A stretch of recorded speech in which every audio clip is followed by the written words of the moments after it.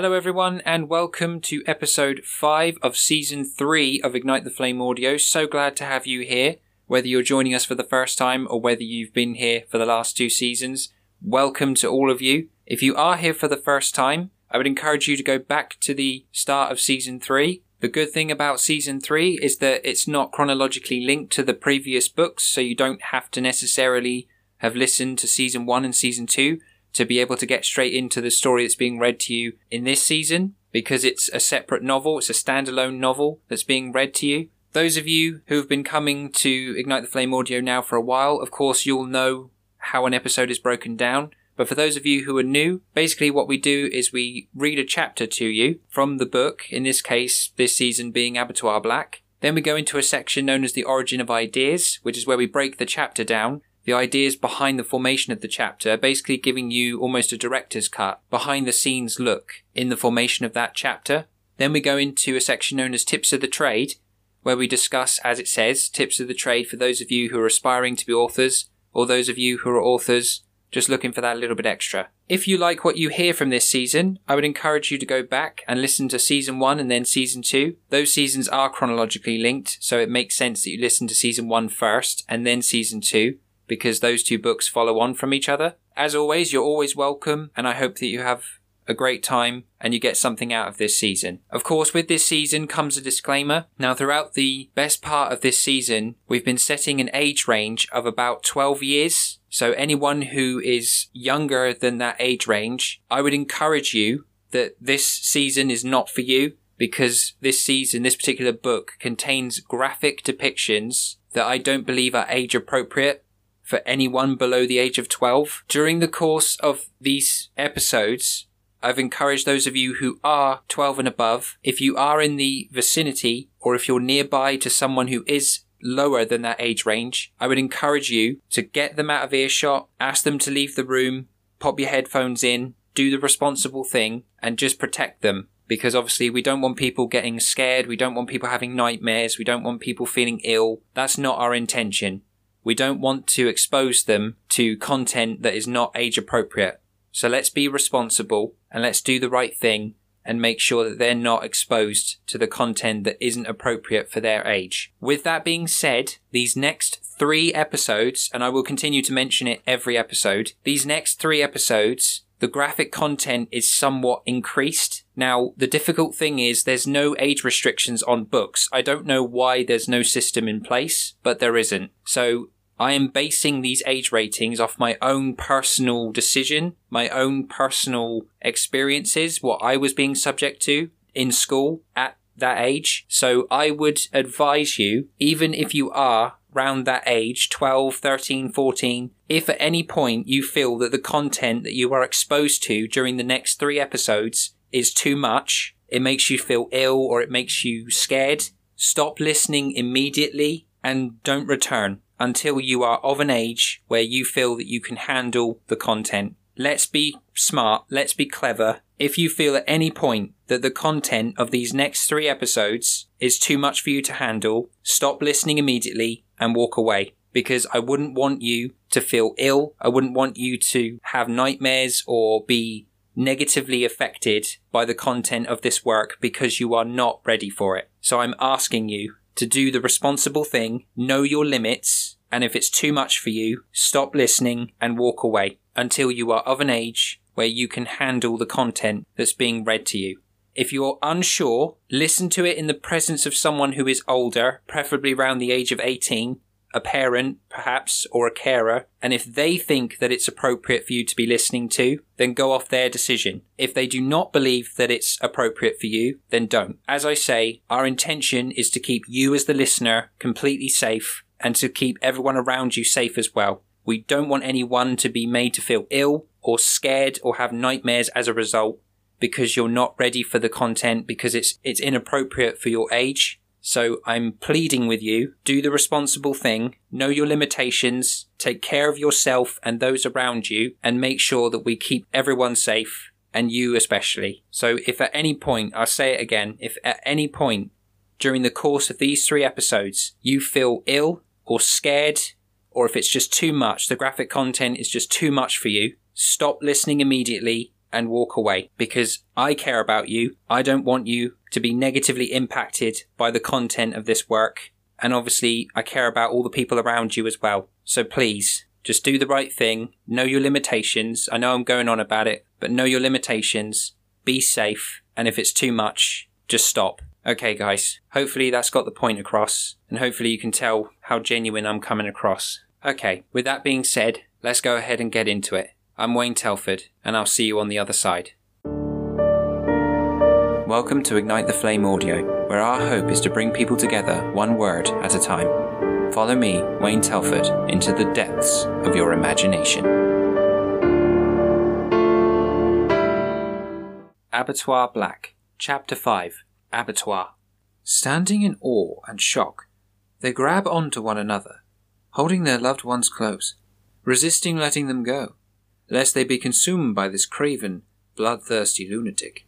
"This is no longer about a case," said Chaplin. "It's about survival, officer." "How many rounds do you have in your weapon?" Raymond inquires. 5, officer. Chaplin reveals. "I have 5 also." "Well, I suggest we save them for when the time comes, and then make each one count. Agreed?" Raymond asked. "Agreed," said Chaplin. Officer Raymond, now realizing the seriousness of their predicament, shakes Officer Chaplin's hand, cancelling all past hatreds. Alas, it was already too late, as they had not even realized. Nightfall had begun, and this would bring a whole new wave of terror, one that even they were not prepared for.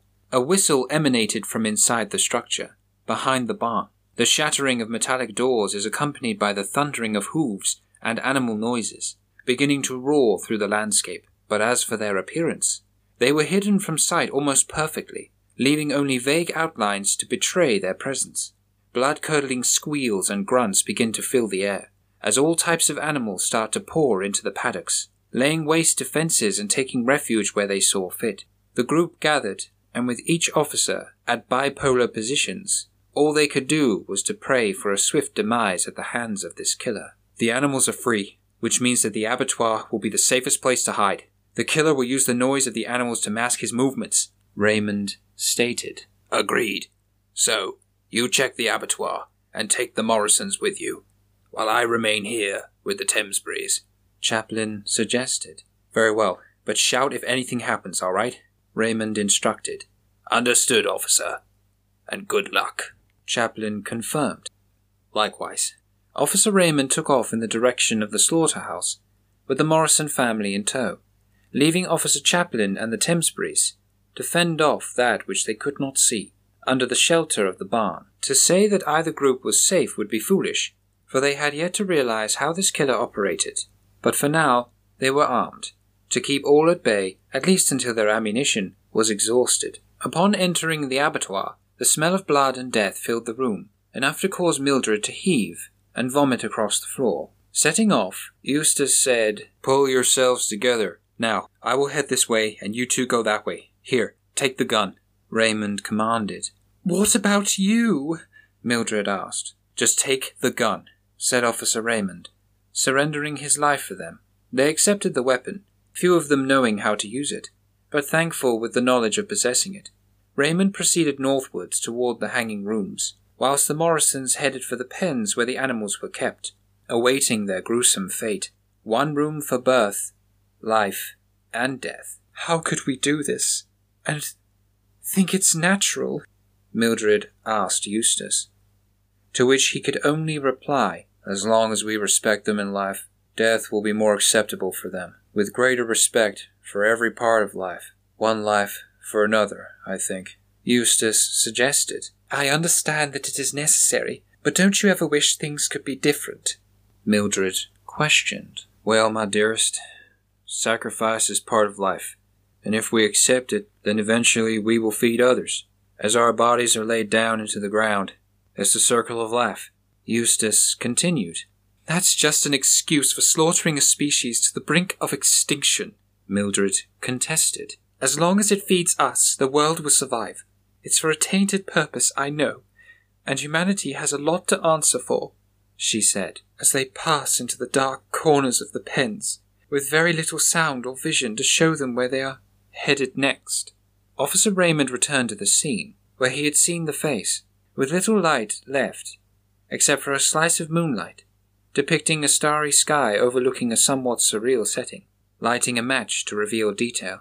A set of footprints were revealed, but with part of the footprint missing, not even showing the killer's shoe size.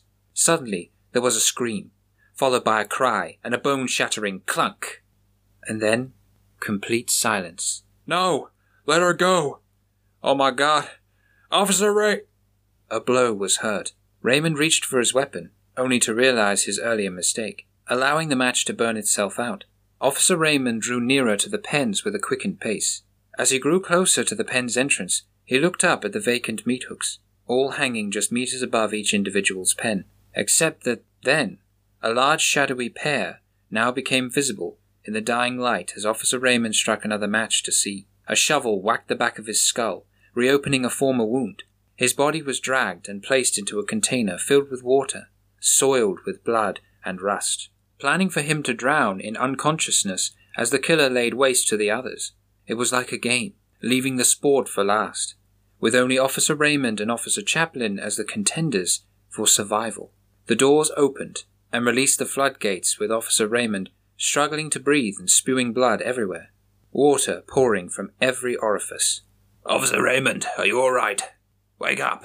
shouted Officer Chaplin, as he slaps Officer Raymond back into existence, forcing the fluid from his lungs with each strike to his back. Officer Raymond coughs and heaves. He reaches for his head only to realize what hung just meters above him, the blood dripping on his hands and trickling to the floor below, mingling with his own. "Officer Chaplin, what is that? I can't see," said Raymond as he succumbed to his injuries. His vision was now noticeably impaired, and it was not just the effect of the darkness. "The Morrisons?" "I'm sorry, Raymond," Chaplin revealed. "Oh my God. Why not take me? What game is he playing?" Raymond asked. "Not one that I'm familiar with. I have never seen this kind of killer before.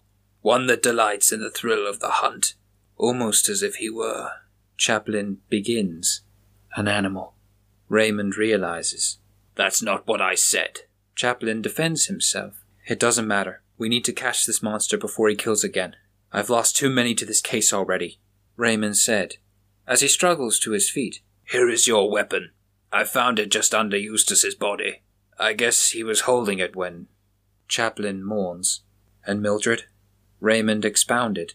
"Right beside him, only a few feet from where you are now," Chaplin cried. "I was responsible. I was supposed to protect them, and I failed." Raymond blamed himself also. "Now deal with it. I failed as well." Chaplin confronted him. "What are you talking about?" Raymond replied.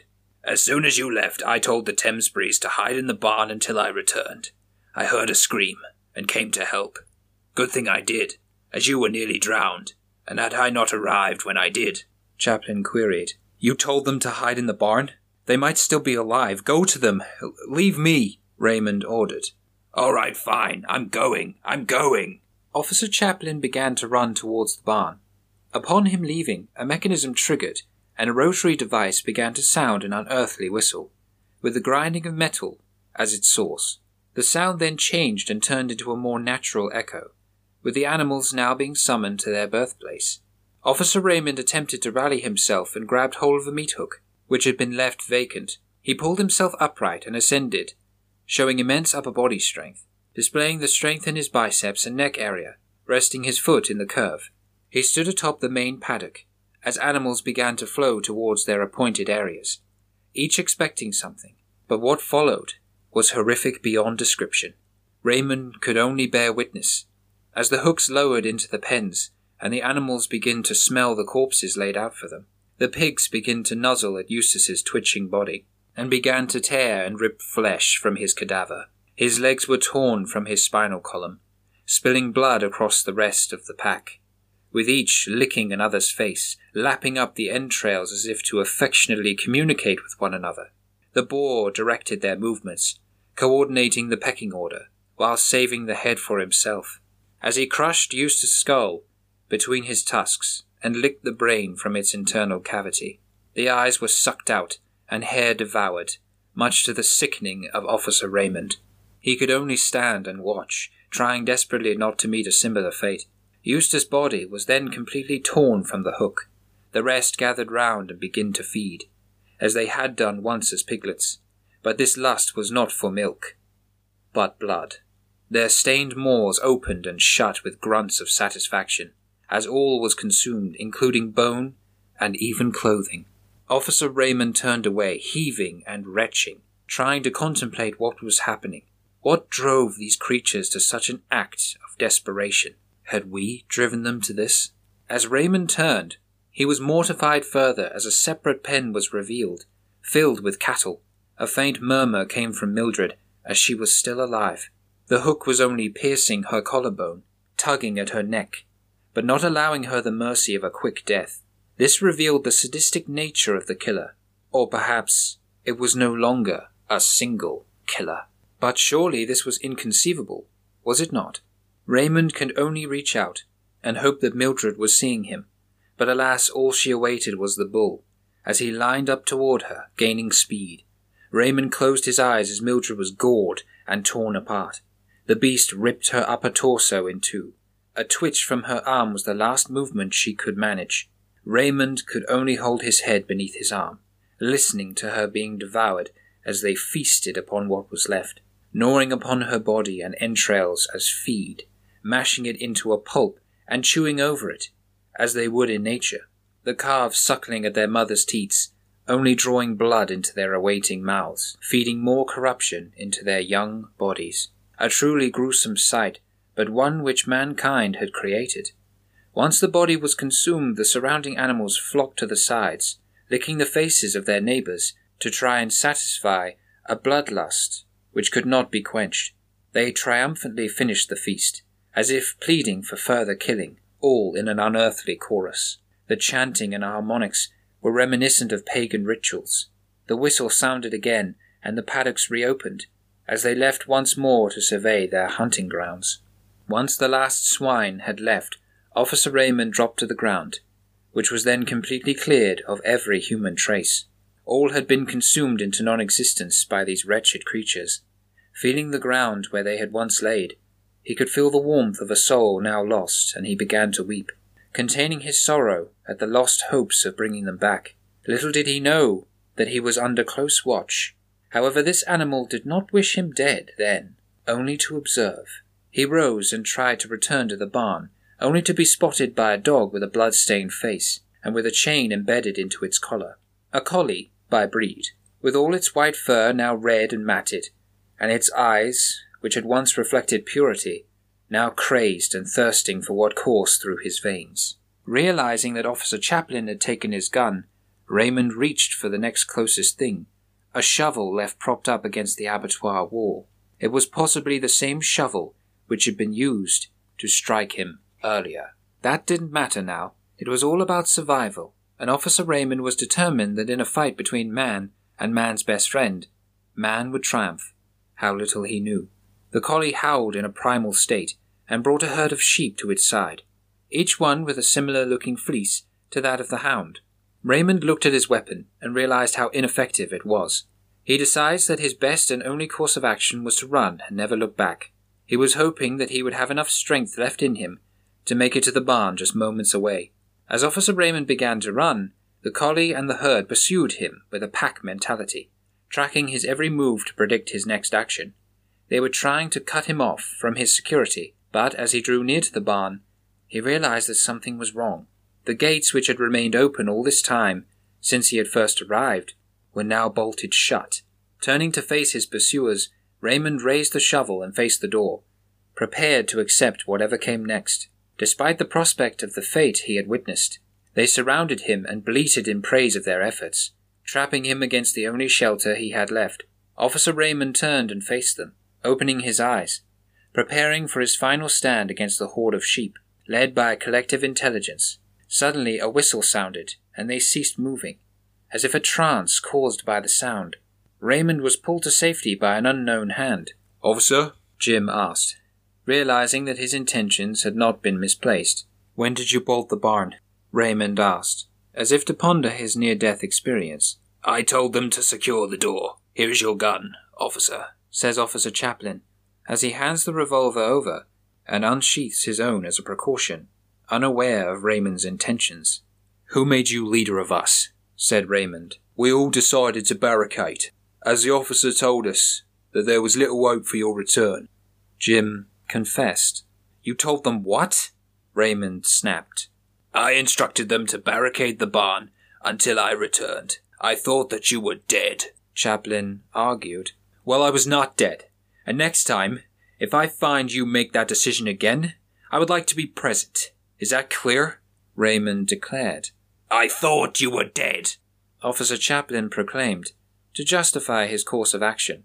But before Raymond could respond, the door shuddered, bending beneath the weight of the herd, which had amassed just on the other side, battering each plank, drawing blood as their heads rebound off the external nails, impaling their flesh and fur upon contact. How much weight would you say that door can take? Jim asked. Not much. And the herd is at least 15 individuals. Wait, where's the dog? Raymond asked. What dog? Anyone hear that? As the sounds came from the sheep, clawing and digging began to pierce the silence. From the rear door, as the collie attempted to breach the door. Officer, barricade the front doors and I will stand watch over the door here, Raymond ordered, with gun loaded and primed for the appearance of a blood-stained canine. As the earth is dug from beneath the door, the click of the gun causes an immediate effect. The sheep grow restless and align against the door, all pushing in unison. The timber began to buckle and splinter, as Jim and Moira Temsbury rush against it, to brace for the next wave. Wait, they've stopped, Moira said. They're planning a way to get in, Raymond stated. Can they do that? They're animals, Jim stated. The only way we are going to survive this is if one of us draws them away, Moira Temsbury suggested. I'll do it, Raymond replied. I outran them once, and it's best that you all survive, he said. No. If we all run for the woods, then we can at least break in different directions so one of us can survive, Chaplin suggested. We all need to survive this. No one moves, Jim stated. If we hold out as long as possible, it will deter them, Raymond remarks. Anyone notice how quiet it is? Officer Chaplin asked. The night has grown silent of calls and rustles. The grass is standing still in the fields, with not the slightest hint of wind passing between it. I'll go and take a look, said Jim. As he ascends a wooden ladder toward the hatch, darkness grows enough to hide the opening to the floor below. He inched further forward. The slightest glimmer of red appeared from the flock as they moved from right to left, almost asleep, swaying back and forth as the moon passed over them. A final glance, and then Jim suddenly lost his footing, falling onto the post which held the barn's pulley systems. He landed on his sternum and cracked some ribs. The herd sparked back to life and congregated around his broken body, hanging from no more than a 2-foot-thick support beam. Their heads reached towards his feet, just shy of his toes, and attempted to nibble them, fighting amongst one another for the best pickings. Meanwhile, Officer Raymond is already at the place where Jim had stumbled, and attempted to drive them away using his gun. One shot claimed the first. The bullet passed directly through the skull of a ewe, and the second through the eye of a ram. Their blood thick and coarse, lighter elements mingled within it. At first the herd breaks in disarray, but soon regroups. They dragged away their dead as if to mourn them. Jim was lulled into a false sense of security before the collie climbed up a stack of boxes. From beside the barn it leapt towards him, grabbing his arm and wrenching. Each twist severed the limb further from his cadaver. The shoulder dislocated. Jim released a scream of agony which ripped through the sound barrier, causing discomfort in all who were witnesses. The collie continued to pull and rip into Jim's arm, hanging on little more than a few layers of skin and tissue. The pain alone sends him into a daze, and Officer Raymond seized the opportunity, lowering himself to the pillar and attempting to revive his fallen comrade. As Officer Raymond placed his foot upon the wooden beam, it began to creak and bend under his weight, the beam barely supporting Jim. As Raymond inched toward Jim and grabbed his belt, the beam gave way and time began to slow, as Jim's unconscious body fell to the mercy of the bleating horde. The sound of feeding began as they tore Jim to pieces, consuming all that could be recognized, leaving Raymond only to wonder why he had not been chosen. Their ignorance puzzling him, he began to shout at them, unmindful of the risk. He shouted, "Don't you not wish to consume me? Why him? Come for me!" Raymond crossed the fine line of sanity, becoming entrapped by this perverse reality. He walked away from the herd, hearing the sound of bones cracking and innards spilling as he stepped away at a leisurely pace, trying to comprehend the animal's selection rather than using it to his advantage, calling out, "Jim? Raymond? Oh my God, they're gone!" Moira foolishly opened the door. Officer Chaplin was already clambering up the ladder by then, and she allowed entry for the horde of wool and flesh. They knocked her to the floor, tearing at her hair as they attempted to grip and pull her helpless body towards the abattoir. As she kicked and screamed, the crows called as if to direct intentions toward her. They were pecking at her exposed arms and legs, drawing blood with every incision. The bull kicked at her skull, rendering her useless as the sheep slowly began to drag her away under his watchful eye. He was calling orders to each of them in turn. As they tried to drag her body, it left marks behind, revealing a distinct lack of struggle. With her hair beginning to be ripped from her head, Officer Chaplin, frozen in fear, could do nothing but look on. As they took her to the abattoir in preparation for the feast he would never forget. After a moment's silence and shock, Officer Chaplin jumped down and ran towards the woods, never looking back, in case he became the next victim. A hand threw him to the ground as he passed the shack just outside the silo. Raymond asked, "Where do you think you're going?" "I have to get out of here. They took Moira." Chaplin screamed. "I know, and we're going to get them back," Raymond said. "We? Them?" Chaplin moaned. "Yes, them. Moira, Clive, Daphne, and Billy have all been taken to the abattoir," Raymond revealed. "Oh, my goodness. Why?" Chaplin asked. "We're going to find out. Just you and me." With a crazed look in his eye, Raymond placed Officer Chaplin's gun back into his hands and revealed his distinct lack of ammunition, whereas Officer Raymond's gun remained untouched. 3 rounds? Chaplin complained. "That is for deserting.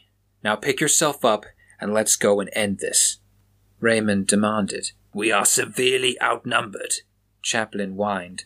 "All we need to do is keep that whistle going and burn the abattoir to the ground. Killing them all," Raymond commented. "Sounds like a grand idea," Chaplin joked. "It's agreed then. You will set fire to the abattoir, and I will go inside to get the Ottomans and Moira," Raymond replied. "Agreed." As they parted ways, Officer Chaplin searched for a fuel source, thinking that his best chance would be within the barn, meaning running, yet again, for his life. "All right, ready? Go!" Officer Raymond hollered. They ran in all directions, being pursued by all manner of animal life. Flocks of sheep and cattle were pursuing Officer Chaplin toward the barn, while crows, chickens, and horse were beginning to erupt from the fences to chase Raymond. "Run, Raymond, run," Chaplin said to himself, as though to coax further speed to outrun them. However, a horse gained distance on him and knocked him to the ground, trying to prevent him from reaching the abattoir. But upon realizing where the two humans were going, the horse backed down and almost yielded. As the whistle sounded again, the killer watched the events as they unfolded. Once more, Raymond was confounded by the animal's reaction and attempted to make sense of it, but to no avail. This time, they broke off their pursuit of Officer Chaplin as well, and moved towards the abattoir. Arriving back at the festering house of putrefaction and slaughter, opportunity rose once more, and Officer Chaplin pulled a tank of kerosene from the store, which he had found above the many sacks of grain. With only a single match in his pocket, Officer Raymond made his way to Officer Chaplin and asked the question which had plagued him since witnessing Eustace and Mildred's death. "Why did they not take me?" "I wish I knew, Raymond," said Chaplin. As Raymond relieved Officer Chaplin of both the match and the tank, he began to pour the contents onto the floor, making sure of its flammability. The flames consumed the building almost instantaneously, giving them a spark of hope of ending the nightmare, an end long awaited as they stomped at the fire. "So, how will you explain this to your chief inspector?" Chaplin jokes. "I have no idea. Who would believe me?" Raymond replies. I'll vouch for you, if we make it out of this. Raymond agrees. If it comes to that, I'll grant us both an early exit. Raymond pulls his gun from its sheath and brings it to Chaplin's attention. They near the abattoir and hear all kinds of calls interlocking into one symphony of the damned, crying out to be fed the remainder of our party, to feast and go back into hiding, at least until the next course was offered to them. Chaplin and Officer Raymond stared at the last place of their existence. They stood alone, armed with 8 rounds between them, against dozens of animals, all of different strengths and speeds. For what it's worth, officer, it's been an honor, Chaplin assures Raymond. Likewise, officer. Raymond concurs. As they part ways again, Officer Chaplin covered the abattoir with kerosene, and Officer Raymond pulled on the door, prying his way in. As the door is opened, he struggles to keep it to the left. The door's hinges had long since fallen off and rusted away. The darkness gave way to light from the lamps, which hung over each pen, illuminating the course as they sat, bound and gagged in the middle. The prisoners were surrounded by rows of animals, all seeking to devour their blood-ridden flesh.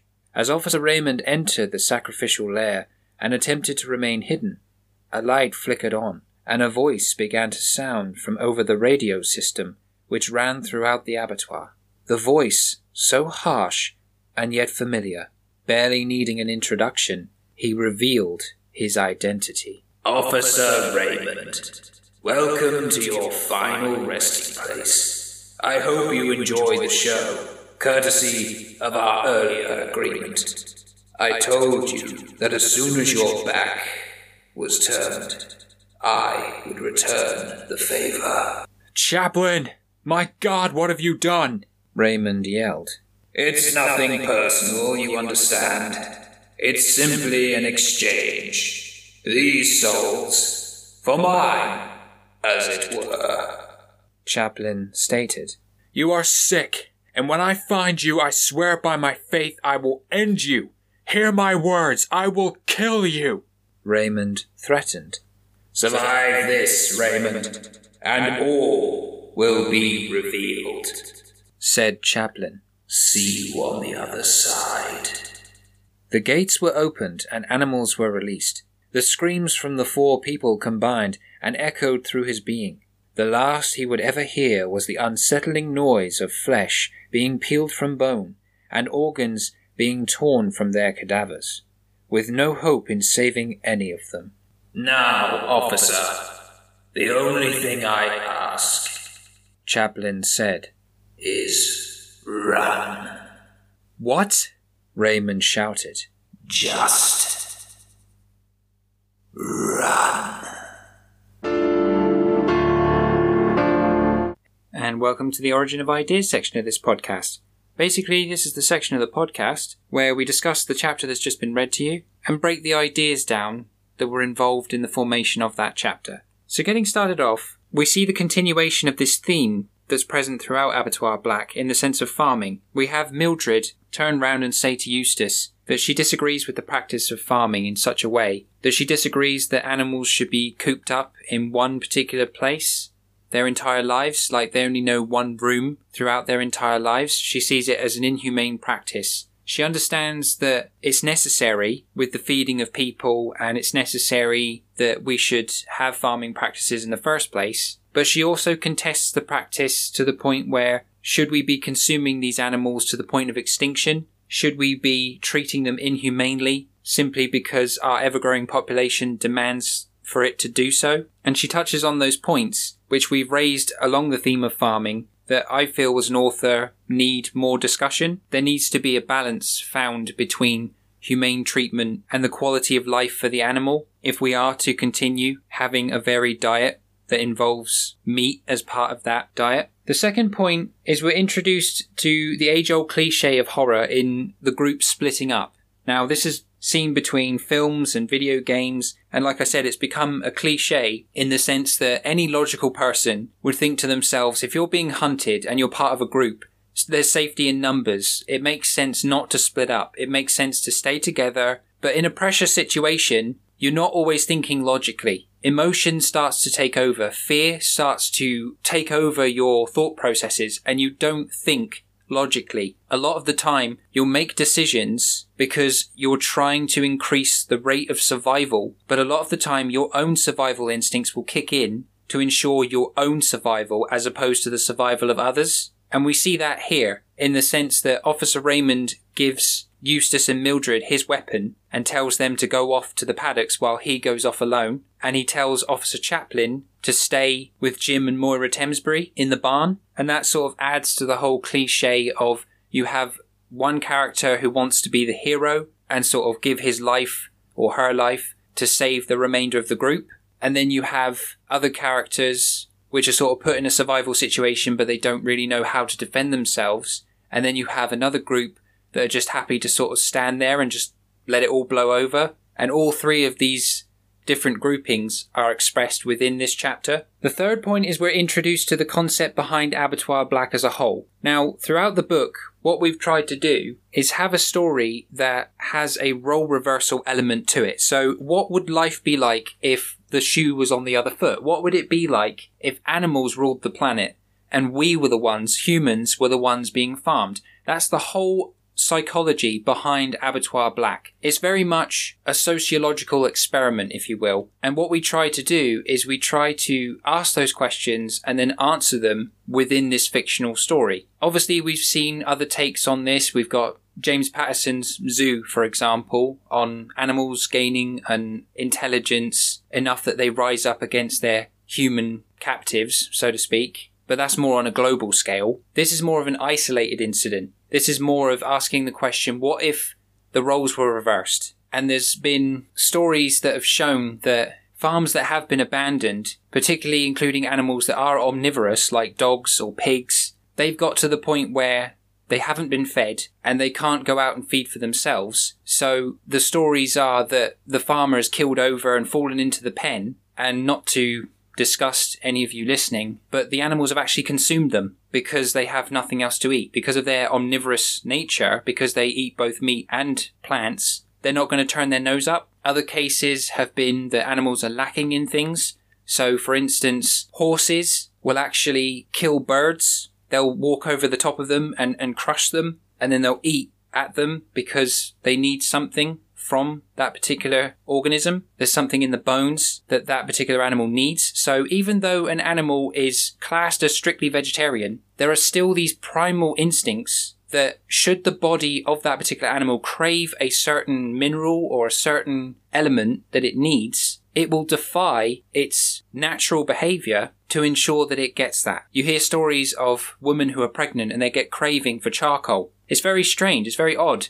But there's something in the charcoal. There's minerals that obviously their body needs during that time. It's very strange. But what we have to remember is our bodies are made up of elements and minerals. It's just like a machine. And if it requires a certain element, if it requires a certain fuel, and it floods our brain with the message that we require that, we will go against our natural behaviour to obtain it. And that's what we explore here through Abattoir Black. Having these animals develop a bloodthirsty tendency toward the devouring of human flesh. The fourth point is something that we touched on before. We mentioned in a previous episode about continuity, and we see it here in this chapter, the example being the bullets within the revolvers shared between the two officers. So at the start of this chapter, we have Officer Chaplin and Officer Raymond both having 5 rounds in their particular guns. What happens is Officer Raymond then fires 2 rounds, one through the skull of a ewe, one through the eye of a ram. So he's now down to 3 rounds. When Officer Chaplin then runs,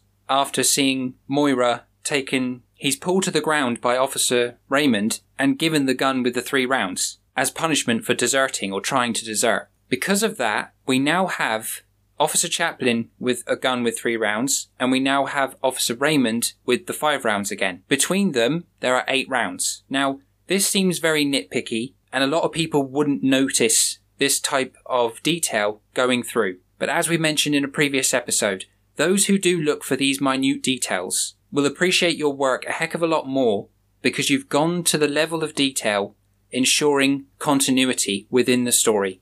So ammo is not going to magically appear and it's not going to magically disappear. How are you going to account for a missing bullet or a gained bullet? All these different things, yes, they seem picky in the sense of the story, but if you want to create a believable fictional setting, it pays to pay attention to these small details. And we'll see that as we go through the remainder of these chapters toward the end of the book. We'll see as the ammunition starts to deplete, and we'll see how every bullet tells a story. The final point is we see the strengthening of the relationship between Officer Chaplin and Officer Raymond right before the ultimate betrayal. So the way to craft a betrayal between characters, you can either have it one of two ways. You can craft a betrayal by having the characters become really close to one another, and then once you have the big reveal, it sort of cuts deeper because it feels like, oh, that person was supposed to be an ally. I mean, think, for example, Indiana Jones and the Last Crusade.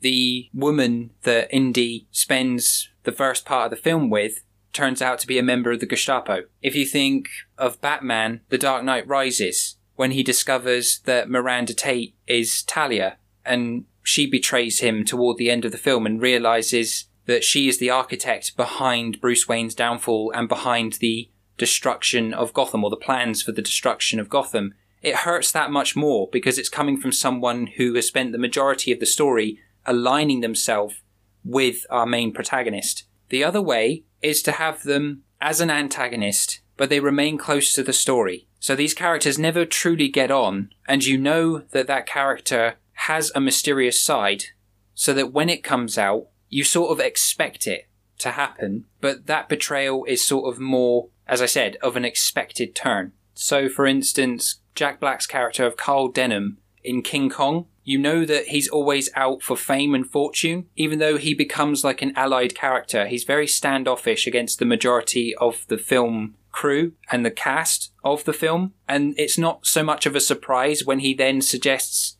that they capture King Kong and take him back to New York. But it's still a betrayal. You still feel like this character was supposed to stand for good, but you sort of half expected it to happen in the same instance. And that's the other way that you can have a betrayal take place. For this story, we opted for the first option because even though we've had this confrontation between Officer Chaplin and Officer Raymond, they've still had to group together as a means of survival. And it just makes that betrayal all the more personal between the two of them when it finally comes to its head. Okay, that about sums it up for this section.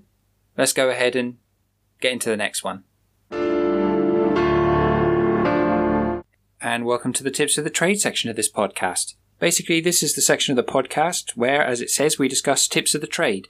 For those of you who are aspiring to be authors, or those of you who are already authors, just looking for that little bit extra. So today, we're going to start the first part of a two-part session, which will discuss the pros and cons of writing in first person, which we're going to discuss today, and third person writing, which we'll discuss in the next episode. So getting started off, there are pros and cons to writing in first person and third person, as to be expected. With first person, one of the pros is the fact that you can give more of a personal feeling to the story. You're actually telling it from your own personal observations. So normally what occurs in a first person story is that either you as the author make yourself a character within the story, or you're telling the story from a neutral standpoint, but you're still within the story itself. The con to this is the fact that you're very limited in what you can discuss. So, for example, you don't have the same sort of omniscience, that ever-present sense of feeling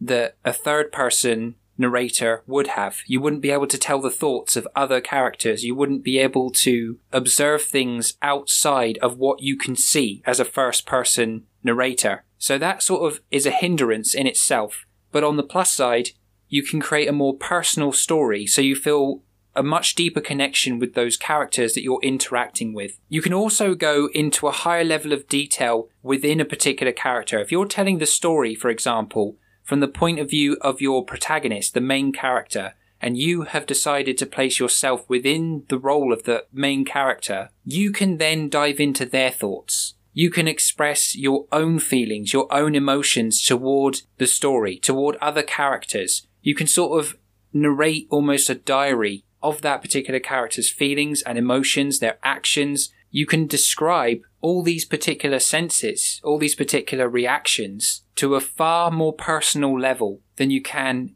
in a third-person narrator style, which otherwise doesn't tend to prioritize one character over another. They sort of tell a more unbiased unfocused story, so all the characters have their own place within the story. First person depicts one story character above the others, and it tends to focus on that particular character. Writing from first person also allows you to embody the story. So what I mean by that is you feel like you're actually part of the story yourself. It connects the author, you as the author, to the story that you're writing. It creates a personal connection, so that work feels more personal to you. Whereas in the case of third person, you would have more of this distance. It's sort of like you're telling the story, but from far away. It's almost like you're telling the story around a campfire as opposed to actually telling the story from a diary. And that's a major pro in the sense that you can have a more personal connection with your own work. It means that that particular story is going to mean a lot more to you than perhaps a story that you've told in third person that you've almost sort of dissociated yourself from. But one of the cons of personally attaching yourself to your work is that if you wish to remain unbiased and you don't wish any particular character to have any more appointment than they're due, that can sort of hinder the rest of your characters. And it can also hinder the development of the story itself, because a lot of your own personal ideologies, your own personal thoughts, your own personal biases can actually find themselves creeping into the story, because that character may not react in the same way that you do, but you're reacting because you're telling the story from a first person point of view, and you're almost putting or forcing your reactions onto that character rather than giving them their own persona, rather than giving them their own way in which they would deal with those situations, which you would normally see within a third person setting. Okay, as mentioned, in the next part, we'll be discussing the pros and cons of writing in third person. So that about wraps it up for this section. And that does it for episode 5. Once again, guys, thank you for tuning in. It means everything to us that you would take time out of your otherwise busy schedules just to make us a part of it. Of course, we'll endeavour to include all the links in the description below, so if there's any information that you require that have been mentioned during the course of this episode, you can find them in the links below. Right now, we're just going to take some time, as we have been doing over the course of this season and previous other seasons, just to promote a particular project known as Taylor's Trades, which is conducted by a personal friend of mine, Brandon Taylor. What this is it's a middleman service, sort of a courier service, that operates within England and the UK. And what it does is it allows you to buy, sell, and trade goods safely. Now, Brandon already has over 1,000 references, most of which are positive reviews. And he's delivered over £400,000 worth of goods already to various places across the country. He operates from Southampton, and as we've said, he goes all across the UK, delivering goods between parties, which avoids you having to pay for postage and packing, and it allows you to buy and sell and trade goods completely safely using his service, the courier middleman service that he provides. So if that sounds like something you're interested in, be sure to head to the descriptions, and there you'll find links to his Facebook, Twitter and Instagram page. Be sure to drop him a line, and I'm sure Brandon will be happy to hear from you. Okay guys, as always, thank you for tuning in. As we've mentioned in previous episodes, it means so much to us that you would choose this podcast over so many others that are out there. It makes our time worth the effort, knowing that we have such a dedicated audience. And I thank you to every one of you listening. Whatever you have planned for the day, go out there and give it 100%. Know that your best is always good enough. Keep improving. Always try to be better. Set your goals high and be the best you can possibly be. I'm Wayne Telford, and I'll see you next time.